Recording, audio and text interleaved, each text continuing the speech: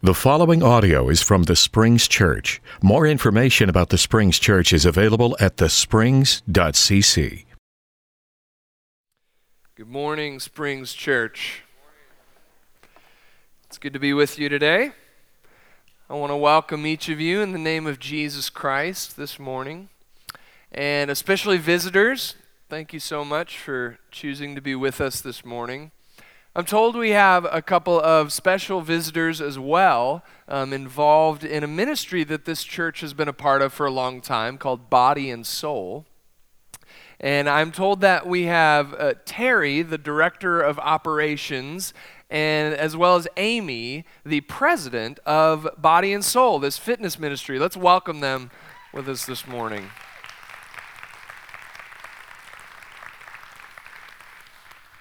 Wonderful to have you with us, and grateful for the incredible ministry that you do. And to all our visitors, I wanted to say two things. One, if you would, we'd love for you to fill out a visitor card, and we have some paper copies of those in the lobby, and we also have digital visitor cards now. You can find them online. There's a link in your Sunday sheet, so we'd love for you to fill that out so we can keep in touch with you. And secondly, right after service is a beginnings lunch right on the north building. So we're just going to head over across the parking lot right after service and have a beginnings lunch. So anybody who's a visitor, a new member, just kind of checking things out, interested in the Springs, please feel free to come on over. We're going to have some fried chicken. We're going to hear from some elders, hear from some staff members, and we would love to get a chance to meet you and talk with you. So I hope you'll fill out a visitor card, and I hope you'll join us for our beginnings lunch this afternoon right after service. But right now we're in week 5 of Acts, the Spirit-powered church.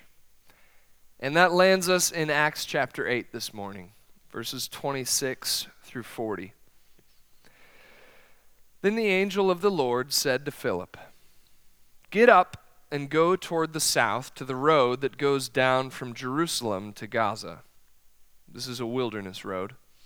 So he got up and went. Now there was an Ethiopian eunuch, a court official of the Candace, queen of the Ethiopians, in charge of her entire treasury.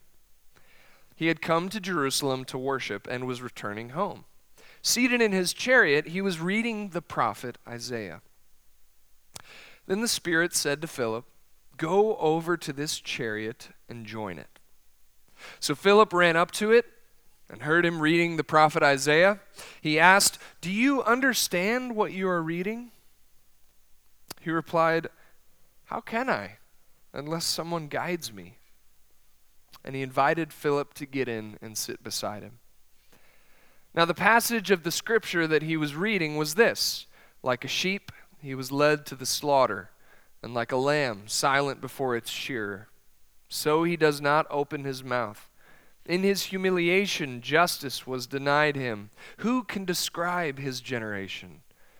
For his life is taken away from the earth." The eunuch asked Philip, "About whom, may I ask you, does the prophet say this? About himself or about someone else?" Then Philip began to speak, and starting with this scripture, he proclaimed to him the good news about Jesus. As they were going along the road, they came to some water, and the eunuch said, "Look, here's water. What is to prevent me from being baptized?" He commanded the chariot to stop, and both of them, Philip and the eunuch, went down into the water, and Philip baptized him. When they came up out of the water, the Spirit of the Lord snatched Philip away. The eunuch saw him no more and went on his way rejoicing. But Philip found himself at Azotus, and as he was passing through the region, he proclaimed the good news to all the towns until he came to Caesarea. Let's pray.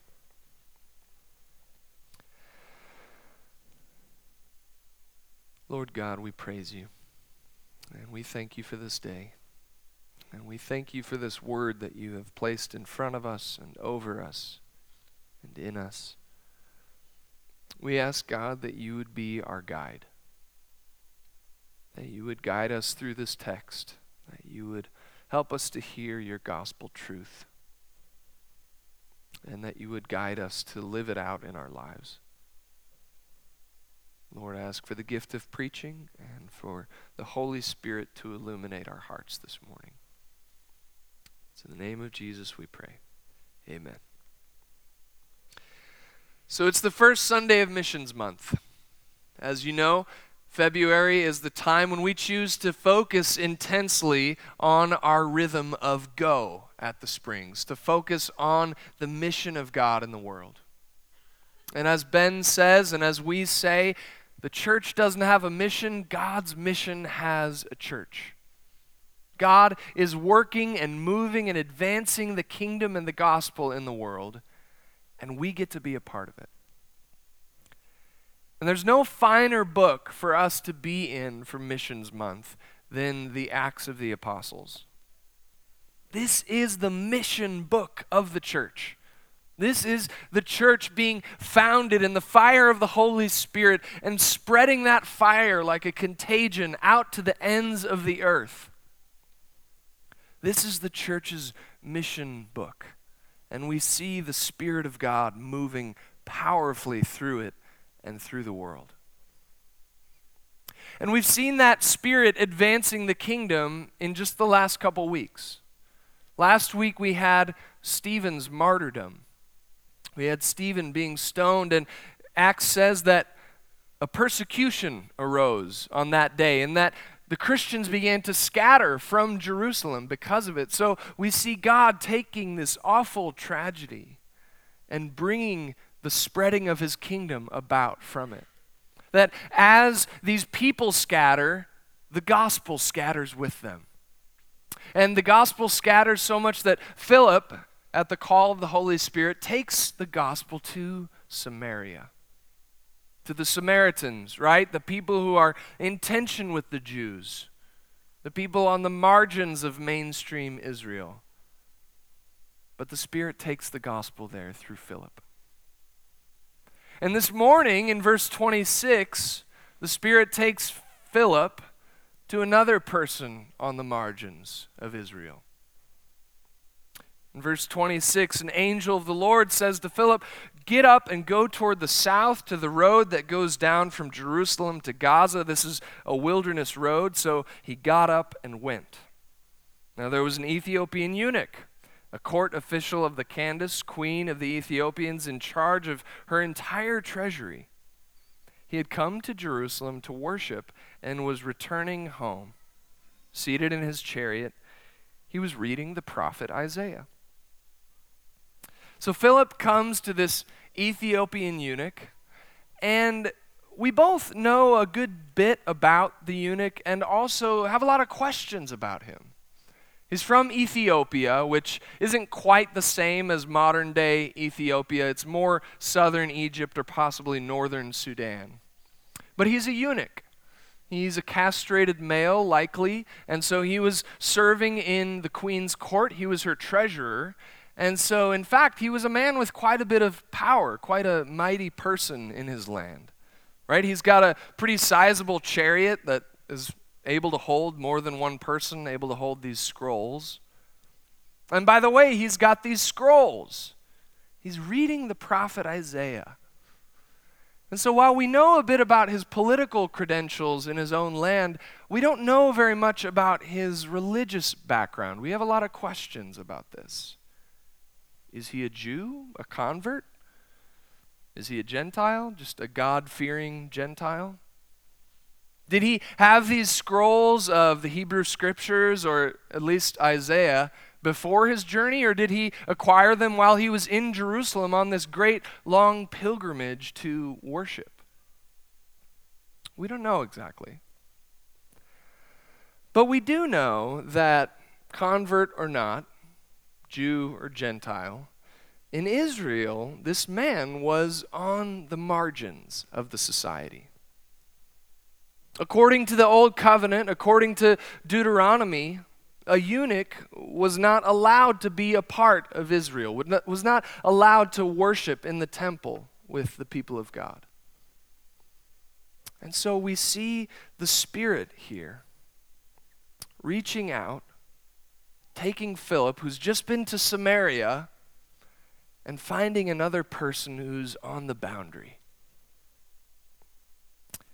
In verse 28, the Spirit says to Philip, "Go over to this chariot and join it." So Philip ran up to it and heard him reading the prophet Isaiah. He asked, "Do you understand what you are reading?" He replied, "How can I unless someone guides me?" And he invited Philip to get in and sit beside him. So Philip obeys the Spirit and he goes up to this chariot, and it's kind of a comical image, I feel, because even if this chariot was rolling at like a plodding pace, he's probably still like sprinting next to it, trying to keep up. And he shouts at this perfect stranger, "Hey, do you understand what you're reading?" And the eunuch is kind enough to invite him in, but first he says, "How can I? Unless someone guides me." And I think this is a striking question. I think it's a question that cuts against the grain of our society and mindset in a lot of ways. Right? We talked a couple weeks ago about this kind of extreme individualism that we prize so much in our day and age. And I think we prize it even when it comes to our relationship with God and our relationship with Scripture. Right? My faith with God is my private thing, and that's my individual matter, and nobody gets to tell me what to believe, or no church gets to tell me how to read Scripture. Happens with our relationship with the Bible. I need to just sit down and parse this out for myself. I can extract my own personal meaning from this text. I don't need anyone to guide me. And at the same time, I think that mindset exists in tension with this reality that many of us have come to the text and been confused. We've come to the Bible and not understood it in all its complexity and variety. We've come to the Bible and been confused by it. If you haven't been confused by the Bible, then please talk to Ryan or Jim, because you're teaching class next week. But we want to read it for ourselves. We want to read it on our own. And church, that's just simply not possible. As one theologian says, no one has ever read the Bible only with their own eyes, and no one ever should. The only question is what interpreters we allow and in what order we let them speak. I'm not saying we shouldn't read the Bible on our own. We absolutely should. I'm not saying we can't get insights on our own. We absolutely can. But it's impossible to come to the Bible without a lens to look through, without a worldview, without some kind of construct to bring to the text. We can't read it alone. The question is, who are we going to read it with? When I was a kid, there was this commercial that would come on the Disney Channel from time to time. I doubt it's still on there, but it starred Genie from Aladdin, played by Robin Williams, and it was kind of like a PSA almost for kids. And he would come on and he would be like, "Great minds think alike." And then he would say, "No, great minds think for themselves." Great minds think alike. No, great minds think for themselves. That's the kind of culture, the mindset that we bring to the text, isn't it? I need to read this for myself, understand it on my own. Now, I'm not saying that we should read it alike. I'm not saying that we should read it for ourselves. I'm saying we should read Scripture together. Great minds read Scripture together.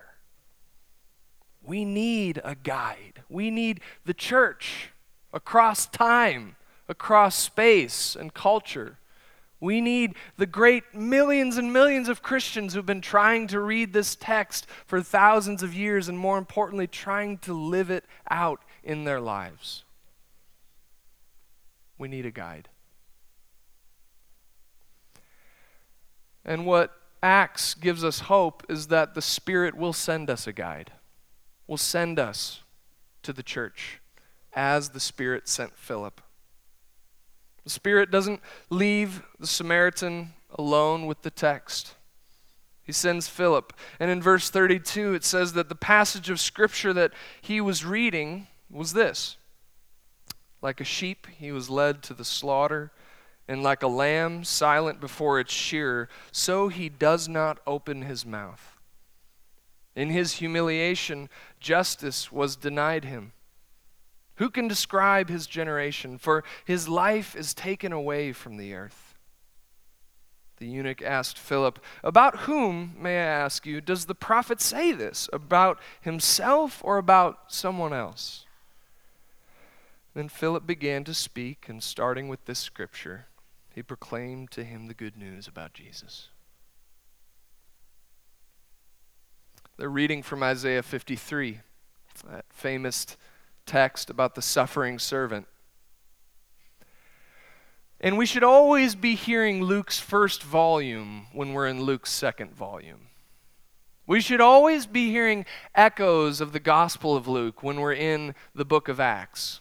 And here in this moment, I think we should hear echoes of Jesus himself in Luke 24 on the road to Emmaus.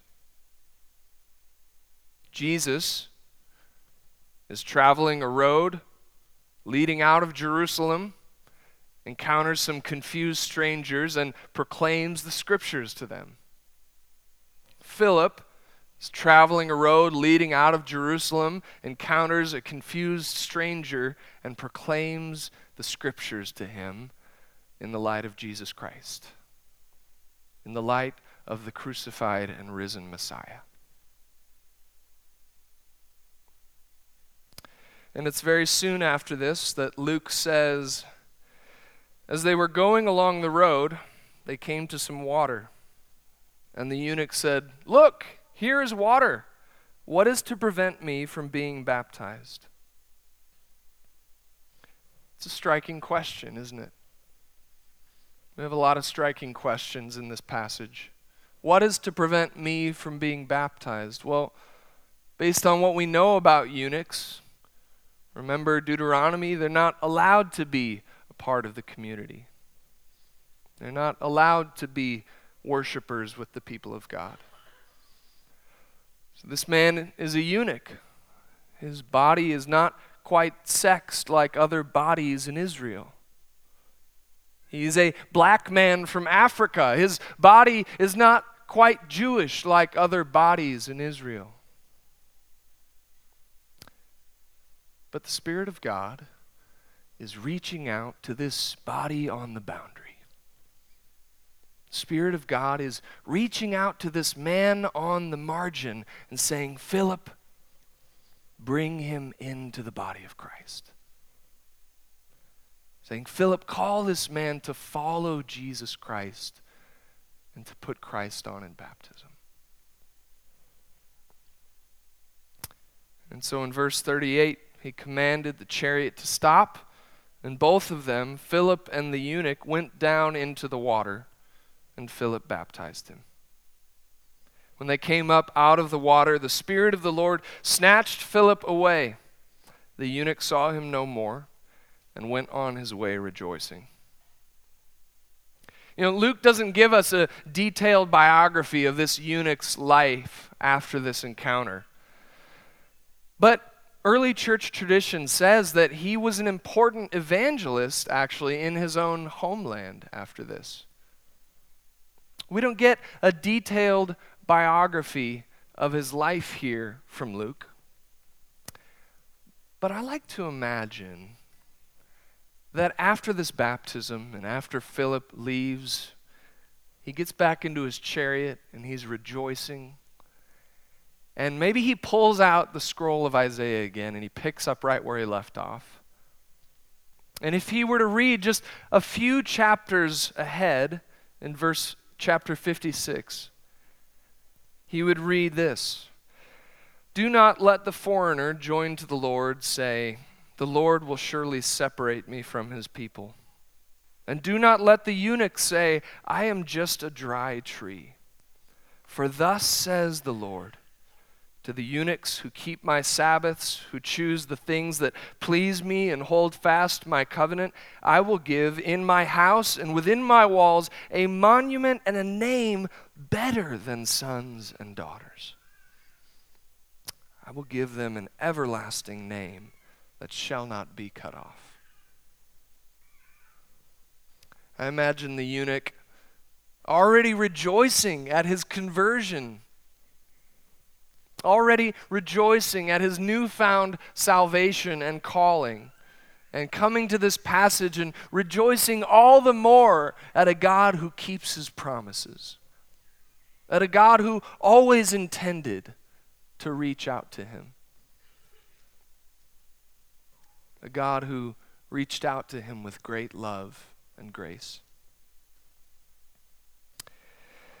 But this whole moment, this whole story only happens for one reason. This powerful story, a story that was actually very central to my mother's conversion story, this story only happens for one reason. The Spirit speaks and Philip obeys. The Spirit prods and prompts and sends, and Philip listens and responds. A friend of mine named Cole was returning from Dallas to Oklahoma City about 5 years ago. And he was about 20 miles from the Oklahoma-Texas border, and he saw a billboard for that infamous adult video store that stands on the Oklahoma-Texas border. Maybe you've seen it. And he sees this billboard, and he gets this kind of prompting, this inclination in his spirit. You need to go in there and share the gospel. And he's like, nope. Not happening. Also, where did that thought come from? Because we need to unsubscribe from those emails. And he keeps driving, and more billboards pass, and this inclination gets stronger and stronger. You need to go in there and share the gospel. So he gets a mile from the exit for the video store, and he starts praying out loud. He's saying, God, I don't want to do this. I really, really don't want to do this. And frankly, I don't think you should be calling your people into adult video stores, God, if you want my advice. And he hears in that moment, clearly, not in an audible voice or an angel parting the heavens, but he hears clearly, if not you, then who? If God can't get a Christian driving on I-35 to go in and share the gospel in this story, who's he going to get? So he takes the exit, and he goes to the parking lot, parks. He's the only car in the parking lot, thank the Lord. And he walks into the store, head down. He kind of looks over to the left, and there's a big counter. It's like 6 foot tall, glass paraphernalia inside, and behind the counter is a woman. And she says, "Can I help you?" And he says, "Yeah, I came in here to tell you something. I was driving down the road, and I feel like God told me to come in here and tell you that he loves you and he wants to change your life." And she was like, "Oh, I know what you're talking about. Like, you're talking about my work, right?" He's like, "Yeah, I would wonder why you would work at a place like this." And she said, "Well, it's just a job. Like, I know it's bad, and I don't like this stuff, but, it's just a paycheck. It's just a job for me." And Cole said, it's not just a job. Like everybody who comes in here is somebody's son, somebody's daughter, father, husband. And this is really tearing families apart. And he said, I know from my own past of sexual sin that Scripture talks about God's wrath being revealed on account of these sorts of things.